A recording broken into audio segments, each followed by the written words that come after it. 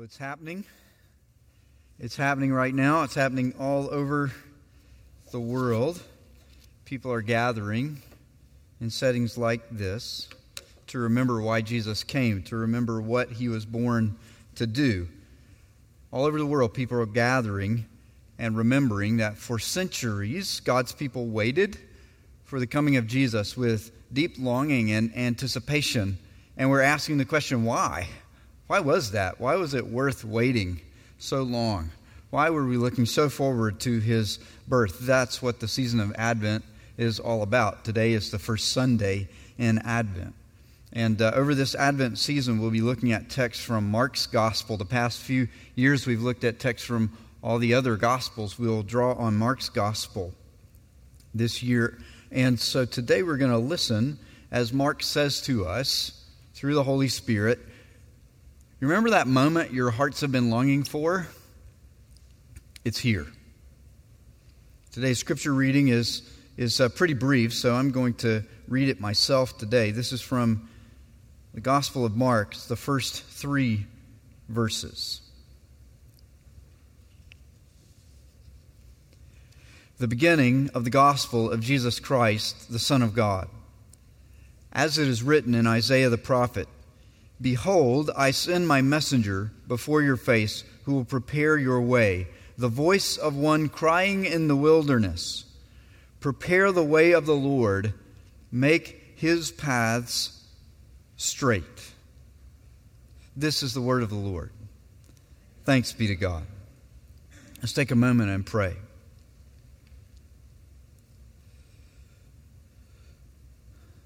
Lord Jesus, cause our hearts today to want more deeply than ever before things that are good. Stir up in us longings that cannot be satisfied by anything less than what is purely good and purely just and purely righteous and purely beautiful and merciful. Make us long so deeply for so much that the only thing that could satisfy our hearts is your rule forever. We pray in your name. Amen. So think of something that you're waiting for with anticipation, with deep longing. You're waiting for something that would bring health instead of sickness, instead of death, peace instead of constant anxiety, constant sense of being under siege and having to do battle just to get through ordinary life. Something that would enable relationships to be restored that are right now disrupted by isolation and distance, and even by something as simple as not being able to see the happiest part of somebody's face. I'm thinking of a coronavirus vaccine, right? It's something we're waiting for. It's worth waiting a long time for it. We hope we don't have to wait long, but if we do, it's worth it, right? And we aren't just halfway hoping it'll come. There is deep longing attached to this because there is so much broken about our world right now. Physical health, financial impacts of the COVID-19 crisis, relationships that are really under tension because we can't spend time together the way that we want to. Even our sense of spiritual community is disrupted. When's the last time you got to meet together with a group of Christians and put your hands on each other and hug each other and give handshakes? And when someone starts to cry because it's just all too much, you don't have to stand awkwardly there wishing you could be the kind of spiritual community that expresses love in these tender ways. The coronavirus vaccine will, in some important ways, help us to enjoy spiritual community more fully. All of these things are broken and they all need to be restored, and that's why we're just waiting with deep longing and looking forward to this day. My point is not, of course, that a coronavirus vaccine is a miracle cure that puts everything right in the world. Even after a vaccine, people will still be lonely. Isolation was here before this virus, and it will be here after the virus. This is not a miracle cure that will make everything right. The point is that in a world where so many things are broken, our hearts are always longing for this kind of change. We're always longing for something very powerful and good to happen to fix what is wrong with our world. Now, here's a second problem. It's not just our world that's broken, our hearts are broken too. And so we have a tendency to look in the wrong places for the thing that's going to put our world right. The word gospel means good news. Mark 1:1 says, "This is the beginning of the gospel of Jesus Christ, the Son of God." Gospel is good news. Here is good news for you and for me today. Jesus came to satisfy the deepest and truest longings of the human heart. If God's people had to wait a long time for Jesus, it was worth it. If we looked forward to His coming, if we look forward to His second coming, with deep longing and anticipation, it is because He is worth it. He came to satisfy the deepest and truest longings of every human heart. Today I want us to break that down in terms of seeing the backgrounds of these first 3 verses of Mark's Gospel. How would a first century Roman citizen hear these words? What would it say to them about their deepest longings? How would first century Jewish people have heard these words? What would it say to them about their deepest longings? We'll start here with the longing for peace. If you lived in Rome in the first century, Mark's gospel, by the way, is a reflection of the preaching of the gospel in Rome in the first century by the Apostle Peter. Mark was one of Peter's disciples. Longer name, John Mark. And Mark wrote down what Peter preached. Here's a summary of the things I've heard Peter preaching throughout the city of Rome. And so Peter's speaking language that Roman citizens would understand. He is speaking to the longings of their heart. Mark is his disciple, and he's learned how to speak that language. And the Holy Spirit inspires Mark to write this, the beginning of the gospel of Jesus Christ, the Son of God. How do we know that would speak to deep longings of a Roman citizen? Well, here's one way we know it. There's kind of an advantage of being a nerd with a PhD and getting to preach, and you get to dig into some fun stuff. This is a very poor photograph. There aren't many good ones in existence that I can find. A black and white photograph of a tablet discovered in modern-day Turkey, a city that in ancient times was a Greek city, and it was called Priene. And this is an inscription written down in the year 9 BC, just before the birth of Jesus. And this inscription in Greek is basically making the case that we need to change our calendars because something big just happened. So it's recording an official motion made by the rulers of the city. And it reads something like this in English. Angela already translated a bit for us from Spanish to English, so we won't mess with the Greek this morning. Here's what it says, the Priene inscription. Goddess Providence has given us Augustus. Caesar Augustus is how we would know him, sending him as a savior that he might end war and arrange all things. Remember, we're talking about this deep longing for peace. You hear it reflected there. Something has happened. A ruler has been born, a savior. His name is Augustus. And he has come to fulfill this deep longing we all have for an end to war, a longing for peace. And he's come to arrange all things. He's come to be the governor who could govern every detail of our lives in such a way that peace and prosperity would expand to the whole world. And here's what the next part of that inscription says. The birthday of the god Augustus was the beginning of the good tidings for the world. The world is broken, and we want peace. We have this deep longing for someone to come who can arrange all things in a way that good begins to abound for the whole world. And we long to worship the kind of person who could bring that kind of peace. These citizens of the Roman Empire, 9 years, right? 9 BC. Now, trust me on the math, Jesus was born around 4 BC.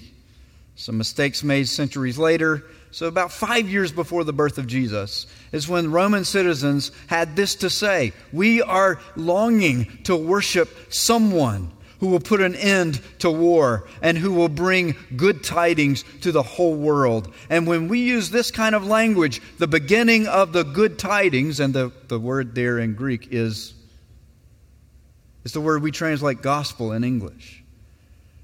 When we as Roman citizens in the first century say, we can't wait for the beginning of the gospel, it's because we're deeply longing for someone to bring peace into our broken world. And Mark chooses to begin his gospel with this language, the beginning of the gospel of Jesus Christ, the Son of God. Mark is speaking the heart language of first century Roman citizens, people who want to hear the beginning of the gospel. Good news that war can be ended and peace can come. Good news that longing to worship someone who would rule the world in this way, that Jesus has come to fulfill that deepest longing. Notice what's happening here. That the gospel, this message about Jesus, is affirming these deep longings of the human heart and challenging them at the same time. It's affirming it and saying, hey, first century Rome, we're going to speak your language. The beginning of the good news about a deity who's also a human, right? We're telling that true story. Augustus, he's the counterfeit. But we're telling you that desire is right and proper. It is okay to long for these things. But the human heart is broken. We look in the wrong places to satisfy those longings. And so Mark's gospel is going to say to the first century Roman, hey, those longings are good. They are true. But they are fulfilled in Jesus, not in Augustus. They're not fulfilled in someone who was a human and later in his life began to be called a God.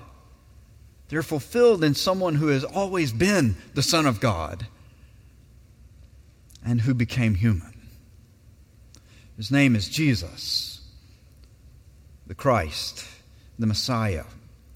Don't look to that human ruler to fulfill these longings. The longings are good. It is right to want to worship someone like this, but the someone is not Augustus. It's Jesus. And these longings are going to be fulfilled through sacrifice, not through success. If you lived in first century Rome, not just somewhere in the Roman Empire, but remember Peter's preaching is actually in the capital city of Rome, the seat of the empire, the seat of power, the place where all the wealth and all the military might is on greatest display. It's on display throughout the empire, but especially in the city of Rome. And so Mark is writing in the face of this kind of success mentality, a place of power and military might, political intrigue. You do whatever it takes to get on top and stay on top.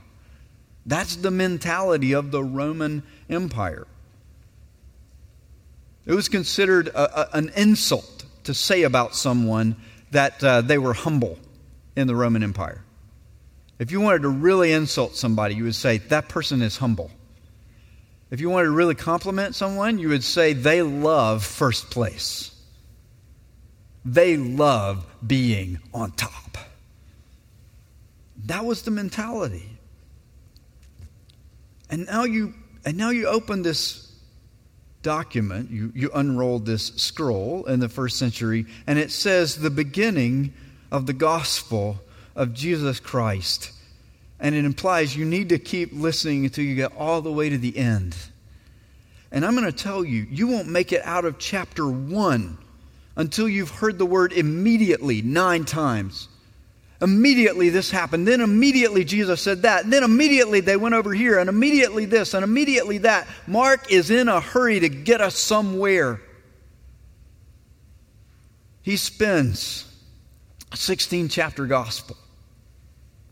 10 chapters on the first 30 years of Jesus' life. He spends 5 chapters, 6 chapters on the last week of Jesus' life. The beginning of the gospel, the good news that's really going to satisfy that deepest longing for peace, for an end to war, for prosperity that benefits the whole world. That is not going to be found through getting on top and staying on top. It is found through a Savior who goes to the cross. It is found through sacrifice. It is found through the kind of love that makes you love other people so much that you would let everyone heap their abuses on you so that you can redeem the world. That is a gospel. That is good news. Jesus takes a completely different path from the path that they had in mind in Priene when they wrote that inscription saying, Augustus is on top of the world. He's the mighty one. He's the emperor. He's the commander of all the armies. He might have to, break a few eggs to make an omelet, but he'll bring about peace, even if it means destroying a lot of people to get there. Jesus will let himself be destroyed before he will take that path. The Holy Spirit is saying to us today, good news, Jesus came to satisfy the deepest and the truest longings of the human heart. We all want peace. The problem is our hearts are drawn to a counterfeit peace. A peace that's usually laid on the back of human power, human success, human conquest. A rule that's imposed on other people who didn't ask for it in the first place. Jesus instead offers the real thing. Peace that's built on sacrifice, on humility, on service, on a love that won't stop no matter what. Well, so much for the Roman way. There's another longing reflected in the first verses of Mark's gospel. As it is written in Isaiah the prophet, Behold, I send my messenger before your face who will prepare the way, the voice of one crying in the wilderness, prepare the way of the Lord, make his paths straight. This reflects, if you're a first century Israelite, this need for purity, for purification. Purification from what? Glad you asked. A few things. Purification from sins, the kinds of sins that led our people into exile. If we're first century Jewish people living in Rome or somewhere near Rome, and we're hearing and reading these words for the first time, we're recalling that our people were taken into exile by the Babylonians because of our sins, because we kept looking for God's goodness in all the wrong places, because we kept turning away from Him and toward kind of a hodgepodge religion. God, thank you so much for telling us this. We think this much is true, but the other stuff you told us, we don't really like it. So we're going to add a little bit from Babylonian gods and goddesses, and we're going to pick up a little bit over here from the Canaanites, and we're just going to make our own religion because at the end of the day, no one religion has all the truth. So we're going to piece together things. Sounds pretty modern, right? Sounds kind of post-Enlightenment. The human heart hasn't changed much. It's still broken. We're still looking in all the wrong places. Well, that led us into exile.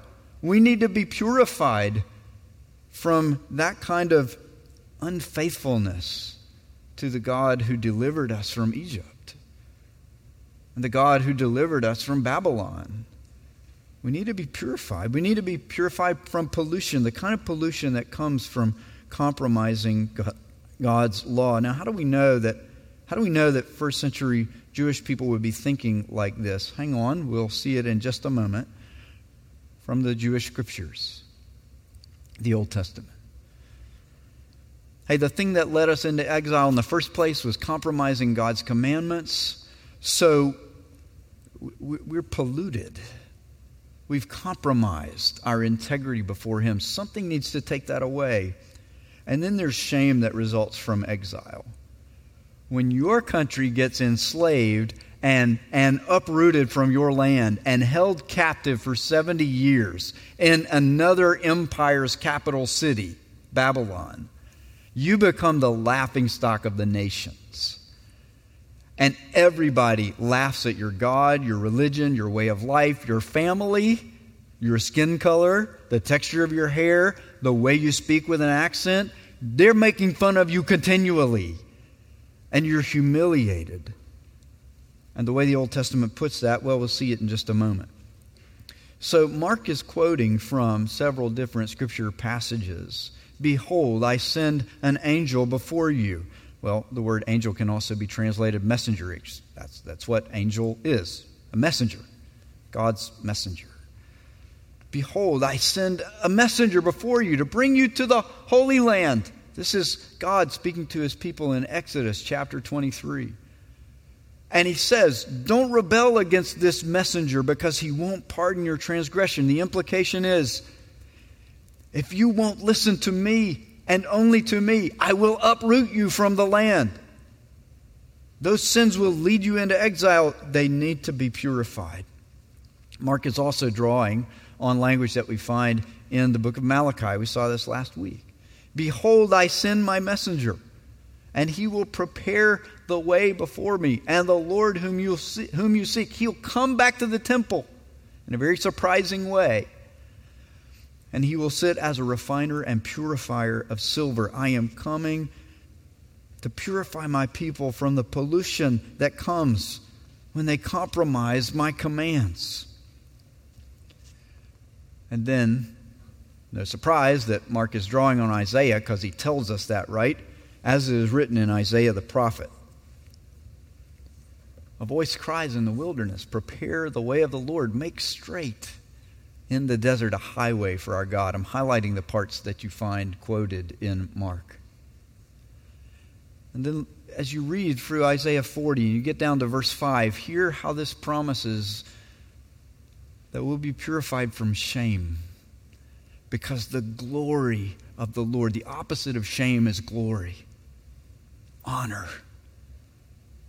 The glory of the Lord will be revealed, and all flesh, all humankind, all the people who've been laughing at you and making fun of you during the exile, the glory of the Lord will be seen by all, and you'll be purified from the shame. Are you the kind of person who carries any of this baggage with you? Remembering your faithlessness to God. I found a strange piece of paper this week. It kind of rocked my world. My parents came from for Thanksgiving. We had this outdoor, beautiful day, outdoor Thanksgiving meal. And, we're in that phase of life where every time my parents come, they bring me something from the attic or the barn. They're starting to purge a bit. And they're bringing me this stuff. So I get this notebook full of stuff from when I was in 4th through 6th grade. Great. I want to talk about shame, humiliation, right? Oh, I thought that was good art when I was in the 5th grade. Well, one of the things I found in there was this little piece of paper saying that I had professed faith in Jesus and became a member of Main Street United Methodist Church in Abbeville, South Carolina when I was 12 years old. I don't remember that. I don't remember that at all. I remember going on a Saturday to rehearse something with the pastor. He was wearing a robe. And he said, stand there and say this when I say that. Okay. If you asked me when I became a Christian, I'd tell you when I was 16 years old. Wait a minute. This is when I was 12. What the heck? When I was 12 years old, y'all, I stood in front of people like you and I said, I will follow Jesus and I will live the way a follower of Jesus ought to. And then for the next 4 years, I totally forgot that. And I lived however I darn well pleased. Now, most of you wouldn't have been able to notice it because I made sure to do most of the pleasing behind closed doors and in the dark. But for 4 years, I totally forgot a promise to be faithful to the King of the universe. And you could say, well, you didn't understand the promise you were making. Yeah, it's true. I still made it. You ever done that? Promised to be faithful to somebody and then forgot the promise? Like not just broke the promise, but totally forgot you made it. Started living like it didn't even exist.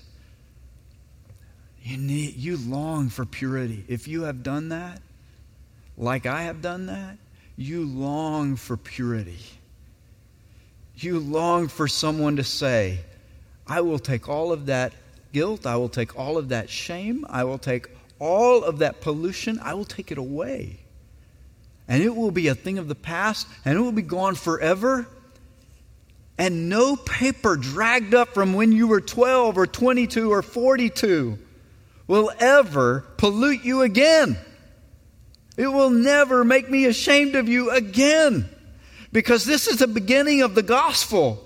It's good news. My people need to be purified, and I have sent a messenger who would prepare the way. His name was John the Baptist. For the one who will purify you. John the Baptist said, I baptize you with water.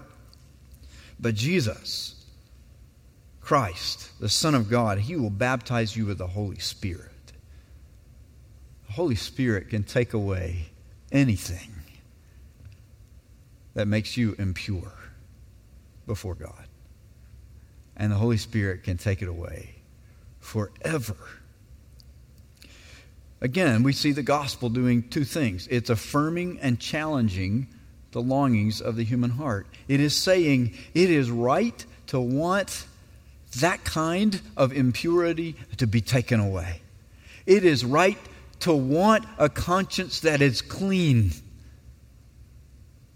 It is right to want to be the kind of person who doesn't have to look back on this history of faithlessness and say, I am doomed forever.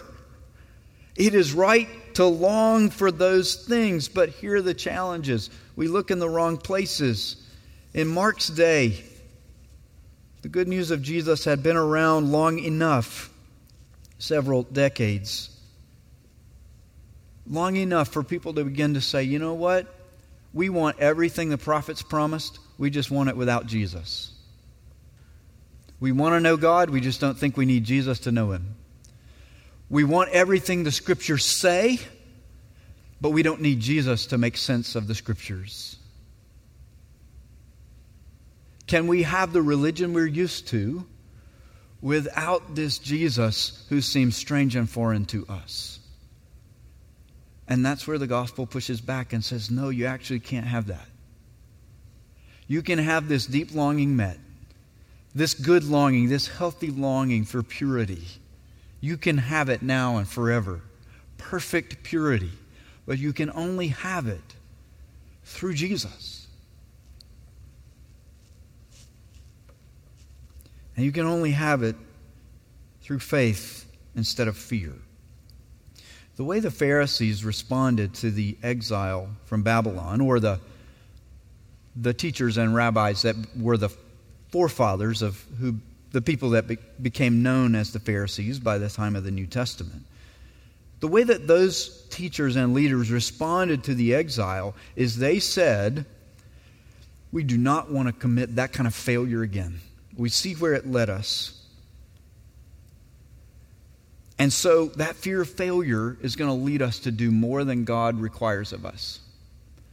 If God says build a wall this high, we're going to build it this high.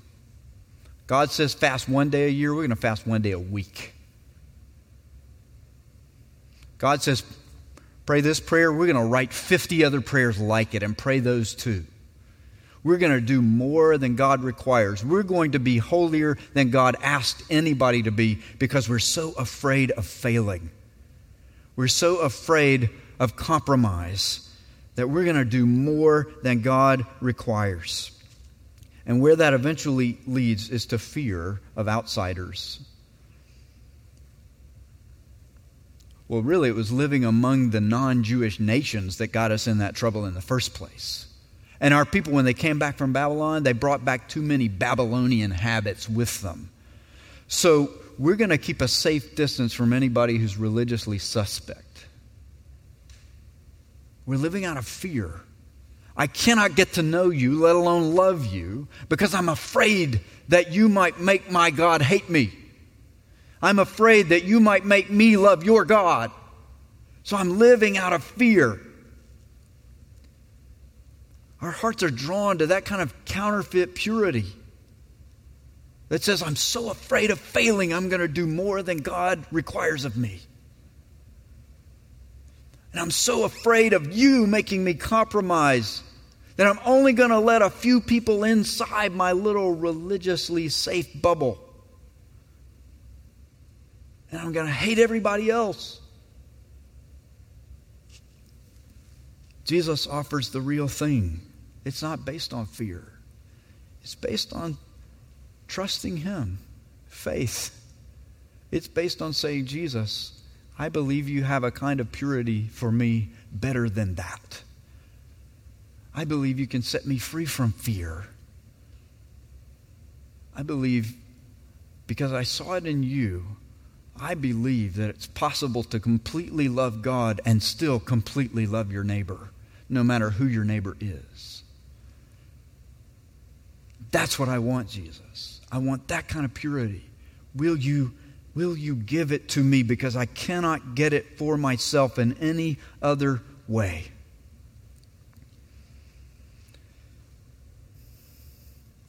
What Mark's gospel is telling us is that Jesus came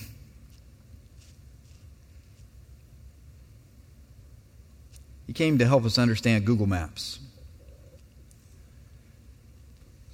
Getting ready to take a trip. Pop it up on Google Maps. It's probably going to give you more than one way to get there. Right? Oftentimes, one of those ways is pure interstate. Big roads, big expensive roads where you get to go fast and you don't have to mess around with all the slowpokes. No tractors allowed, right? 8 lanes of pure free, uninterrupted. Now, this is a fantasy world, right? It's always interrupted. There's always something broke down. And so you're going no faster on the interstate than you would be if you were walking. But work with me, right? There's the interstate option, and then there's the back roads option. You can go this way, and you'll have to go through every little tiny town. You'll avoid all of the sort of modern mess of the interstate. And it'll take longer, but you'll get there. And there might be an accident, but it probably won't snarl up traffic for 3 hours if it happens. So, out of fear, I'm going to choose that option. And Google Maps never does this, but imagine if it did. What if it said there's a third way to get there, but you have to go down this road where there's a big sign that says road closed? Don't go here. Nobody has ever survived trying to go this way. That's what the gospel does for us. The way of the Romans, the interstate, power, wealth, might, get out of my way. If a human political leader or economic structure promises you peace, you should believe them. Give them your whole heart. They are the real gods in this world. That's one way. The way of the Pharisees, God's word plus our rules is safer than God's word plus Jesus, so let's play it safe. Let's not give our hearts to Jesus, because that's scary. Let's play it safe. Let's take the back way. And you know what? If living this fear-based religion that causes us to treat other people as threats, if that is the only way to stay true to God, well, it's sad, but that's the price we got to pay.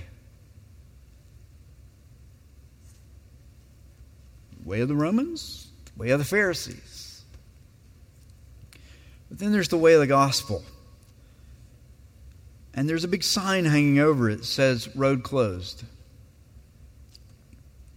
You can't come on this road unless you're willing to let Jesus challenge the brokenness of your heart. It leads to a dead end, literally. It goes to a cross.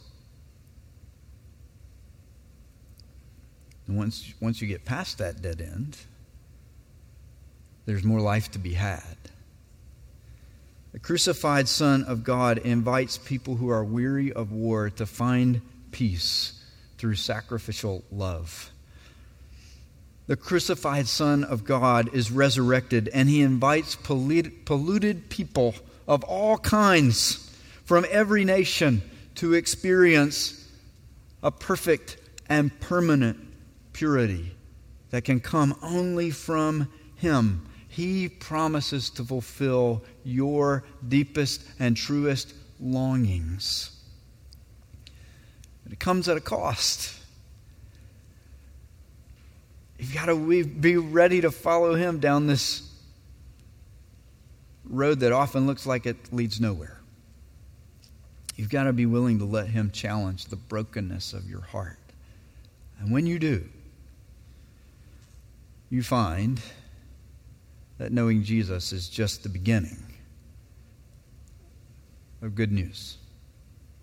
Not only for you, but for the whole world. Let's take a moment and give thanks together. Jesus, thank you that you don't ask us to tame our hearts. You don't tell us that faith in you means we have to stop wanting things. Faith in you means we stop desiring, and we kind of become these little pets sitting in the corner who do tricks when you ask us to. Faith in you actually means we can want better things than we ever wanted before, and we can want them more passionately and more deeply than we ever wanted them before. And we follow you, then you will fulfill every desire we have that is good and right and true. And one day, you will so change and perfect our hearts to be like your own that we will never want anything that we can't have, because all of our desires, all of our wantings will point to wholehearted love for God and love for neighbor. We long for that day. And we thank you for offering us another way and for becoming that way for us. Lead us to yourself. Make us faithful and true. We pray in your name. Amen.